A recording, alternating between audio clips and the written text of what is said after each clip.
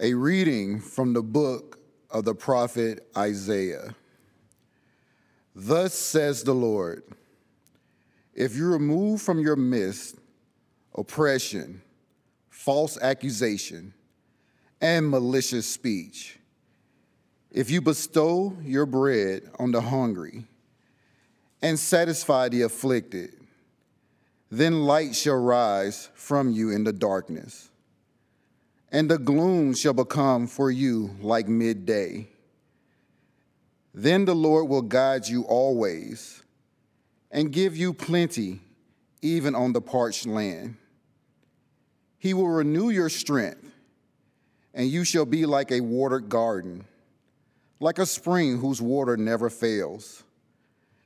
The ancient ruins shall be rebuilt for your sake, and the foundations from ages past shall raise up, repairer of the breach. They shall call you, restorer of ruined homesteads. If you hold back your foot on the Sabbath from following your own pursuits on my holy day, if you call the Sabbath a delight and the Lord's holy day honorable, if you honor it by not following your ways, seeking your own interests, or speaking with malice, then you shall delight in the Lord, and I will make you ride on the heights of the earth. I will nourish you with the heritage of Jacob, your father, for the mouth of the Lord has spoken. The word of the Lord.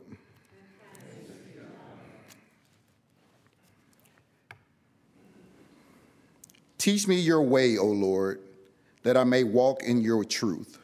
Teach me your way, O Lord, that I may walk in your truth. Incline your ear, O Lord, answer me, for I'm afflicted and poor. Keep my life, for I'm devoted to you. Save your servant who trusts in you. You are my God.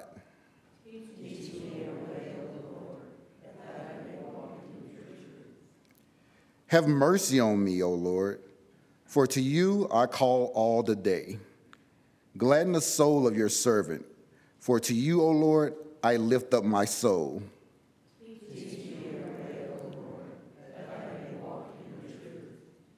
For you, O Lord, are good and forgiving, abounding in kindness to all who call upon you. Hearken, O Lord, to my prayer, and attend to the sound of my pleading.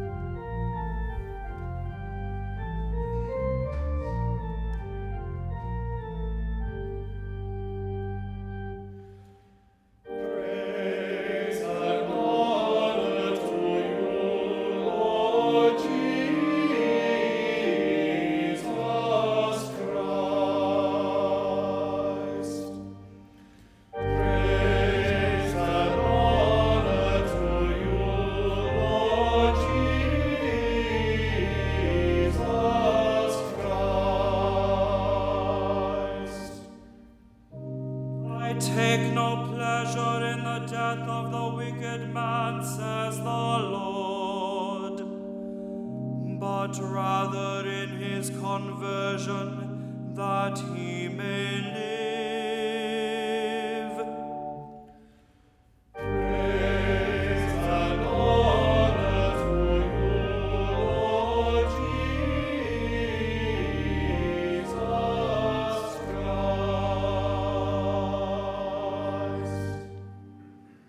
Dominus vobiscum.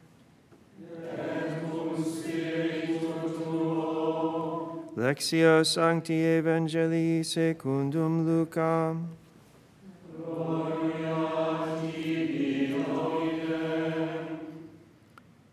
Jesus saw a tax collector named Levi sitting at the customs post.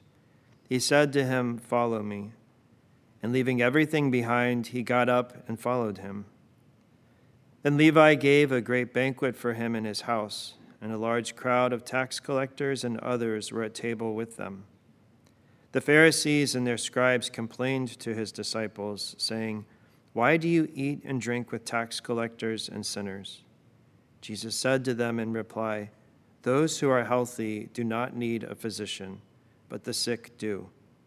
I have not come to call the righteous to repentance, but sinners." Verbum Domini.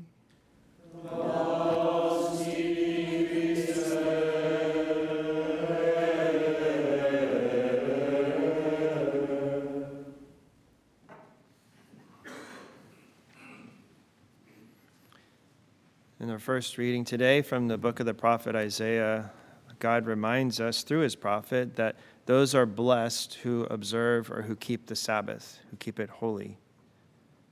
God says through Isaiah, "If you hold back on the Sabbath from following your own pursuits on my holy day, if you call the Sabbath my delight, if you honor it by not following your ways and seeking your own interests, then you shall delight in the Lord." So if you call the Sabbath my delight, in other words, if we don't see the Sabbath as a sort of restriction or as a loss. In the book of Amos, we hear the Lord addressing his people who are grumbling. They were looking forward to the Sabbath being over so they could get back to work.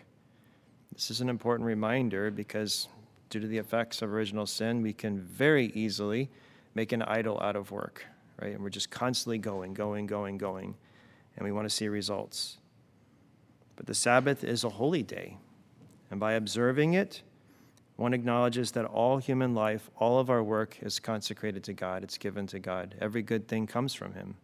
It's keeping him first and foremost. And the apostles, with the authority given to them by Christ himself, transferred the day of rest and worship from Saturday to Sunday. Remember, the Lord said to them, "He who hears you hears me, and whatever you bind on earth shall be bound in heaven." And so from the time of the early church, Christians have called Sunday the Lord's Day and set it apart for the Holy Mass, which has been called from the early church also, it's been referred to as the breaking of the bread, and we hear it referred to that in the New Testament. But Sunday really is a feast of the Holy Trinity. If you think about it, God the Father began the work of creation on the first day of the week. God the Son, who became incarnate in the person of Jesus Christ, he rose from the dead on Sunday. And God the Holy Spirit descended upon the apostles and Our Lady on Pentecost Sunday. So Sunday is certainly a day set apart by God. And God calls us to keep holy the Sabbath, to sanctify it by prayer, by proper rest, and again, the worship of God. And just as God rested after 6 days in the work of creation, we are to follow his example, right? We're created in the image and likeness of God. That after 6 days of work that we take time to get proper rest. Our bodies need to rest to restore their energy. We're not angels. We're not pure spirits. And if we keep going, we're going to break down physically. We need that rest, and God knows it. So he gave us a time of rest to be restored, to keep our eyes again on him and on what's most important in life. And that rest, that Sabbath rest that we experience each week, really foreshadows that eternal rest in heaven that God is inviting each of us to experience. So when we truly seek to live out the Lord's Day as a day of prayer and rest, we renew our longing for the unending joy and rest with God in heaven. And although sometimes servile work is necessary, sometimes work is necessary on Sundays, it is lawful to carry out good works and works of charity, works of mercy. But generally, servile work is prohibited, and this is, again, not to restrict us, not to make us miserable, but to safeguard us, to help us, to benefit us. Again, that we might keep our eyes on the Lord. Again, to get that proper rest that we need, and to keep our eyes on God, because, again, it's so easy to take our eyes off of him and get so distracted by the busyness of our daily lives. In addition to getting rest, we keep the Holy Sabbath, the third commandment, by attending and assisting at Holy Mass on Sundays and holy days of obligation. In Holy Mass, it's the perfect act of the worship of God, given to us by Christ himself. As he is the great high priest, and he offered himself as a victim to the Heavenly Father for our redemption, for our salvation. And the offering of that one and perfect sacrifice is renewed at each Holy Mass on the altar. And we are given the opportunity, which is a tremendous blessing and invitation. We are given an opportunity to unite ourselves with him in that one offering, which sanctifies us. Right, so we pray for renewal in our minds and hearts, that we might have a renewed and refreshed view of the Sabbath rest, of the Sunday, the Lord's Day, of that rest, that worship that is owed to God on that day. And that we may not see it, as we heard the people in the Old Testament complaining, grumbling, seeing it as a restriction of my freedom. I want to get back to work, that we really enter into that we might be renewed and be better able to carry out our work and our responsibilities throughout the week. And in the gospel today, we hear the calling of Levi, or Matthew, as he's also known. Tax collectors were generally despised by the people, and they were considered great sinners because the tax collection system very easily lent itself to corruption. It encouraged corruption. And so we can see from this event, the calling of Matthew, that to follow Christ, it's not based on our own merit or the public perception one might have. God chooses whom he wills. And in fact, as our Lord said in today's gospel, I have not come to call the righteous to repentance, but sinners. And this gives us all hope. The Lord is calling us to conversion constantly, all the time. Pope Benedict XVI once said in a catechesis that he gave on the call of St. Matthew that those who seem to be the farthest from holiness can even become a model of the acceptance of God's mercy and offer a glimpse of its marvelous effects in their own lives. And another thing to consider, especially in this call of St. Matthew, is the power of God's grace working in one's life. St. Bede, commenting on this call of St. Matthew, said, "We shouldn't find it so strange that the tax collector immediately forgot his concern for earthly things, that he left everything behind and immediately got up and followed the Lord. That shouldn't surprise us, because there's power in Christ's word. There's power in his grace. And he filled the mind of Matthew with his grace at that moment. So Matthew left behind everything and simply got up and followed the Lord. So God's grace and his words are very powerful. And if we're willing to accept his grace and we open our hearts to it, it can have an immediate effect and begin to transform our lives. So we see that. We certainly saw that in the example of Matthew. Also when the Lord called the others, particularly Peter and Andrew, from their boats, right? That he called them, they left everything behind and followed him. But also we see it in the lives of other saints too. Right? We can see it in the lives, particularly two others that I'll briefly bring to mind is St. Anthony of the Desert and St. Francis of Assisi. The power of Christ's word. Remember, St. Anthony was born in the mid-3rd century and from a very wealthy Egyptian family. His parents died when he was a young man, and he took care of his sister. He provided for her. But there was something inside that was kind of drawing him. He was inspired by the witness of the apostles and the early saints. And one day, as he walked into a church, he heard the gospel from St. Matthew when our Lord said, "If you'd be perfect, go and sell all you possess, give to the poor, and come follow me." There was that statement that immediately struck his heart, and he immediately went and sold the rest of all he had, and he went off into the desert to follow Christ wholeheartedly. Right? So it's the power of the words of Christ. And St. Francis as well. He had been praying in a church before the crucifix, and the Lord spoke to him from that crucifix saying, "Go and repair my church, which as you see is falling apart." It's that simple word, the command of Christ, that invitation of Christ, that he immediately got up. And we know that initially trying to be very practical, he immediately thought, okay, I've got to repair physically this church. It's falling into ruin.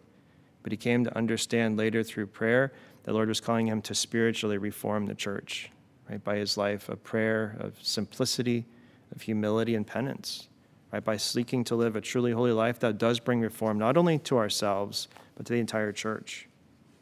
So again, we see the power of God's grace working powerfully and the power of his words. And if anything, too, this call from the gospel in the lives of the saints, it should motivate us to have a deeper love and appreciation for the word of God, sacred scripture, right? That we every day have contact reading the Bible. As we know, it's living and active. It's sharper than any two-edged sword. And it does have power in our lives. And the church, of course, highly recommends the reading of sacred scripture, as we find our constant nourishment and strength in the word of God. And a final point, and something that we can take from the example of this calling of Levi or St. Matthew, is his promptness, right, in responding to God's call. The Lord simply said, "Follow me." And again, that moment of grace, he got up and followed him. He was ready at that moment to leave all behind to follow the Lord. We know it's very easy to tell ourselves that tomorrow I'm going to work on my conversion, or I'm going to begin to pray more, or I'm going to do some act of charity or be more attentive to the needs of others. But why not today? Why not now? St. Matthew's generous and immediate response to God's grace, that's an example to us. It's an invitation to us. The Lord wants each of us, like he wanted Matthew, to leave all behind, anything behind in our lives that's blocking us, anything that's an obstacle to his grace, anything that is preventing us from drawing closer to him. So we pray that with God's grace, we might begin again today.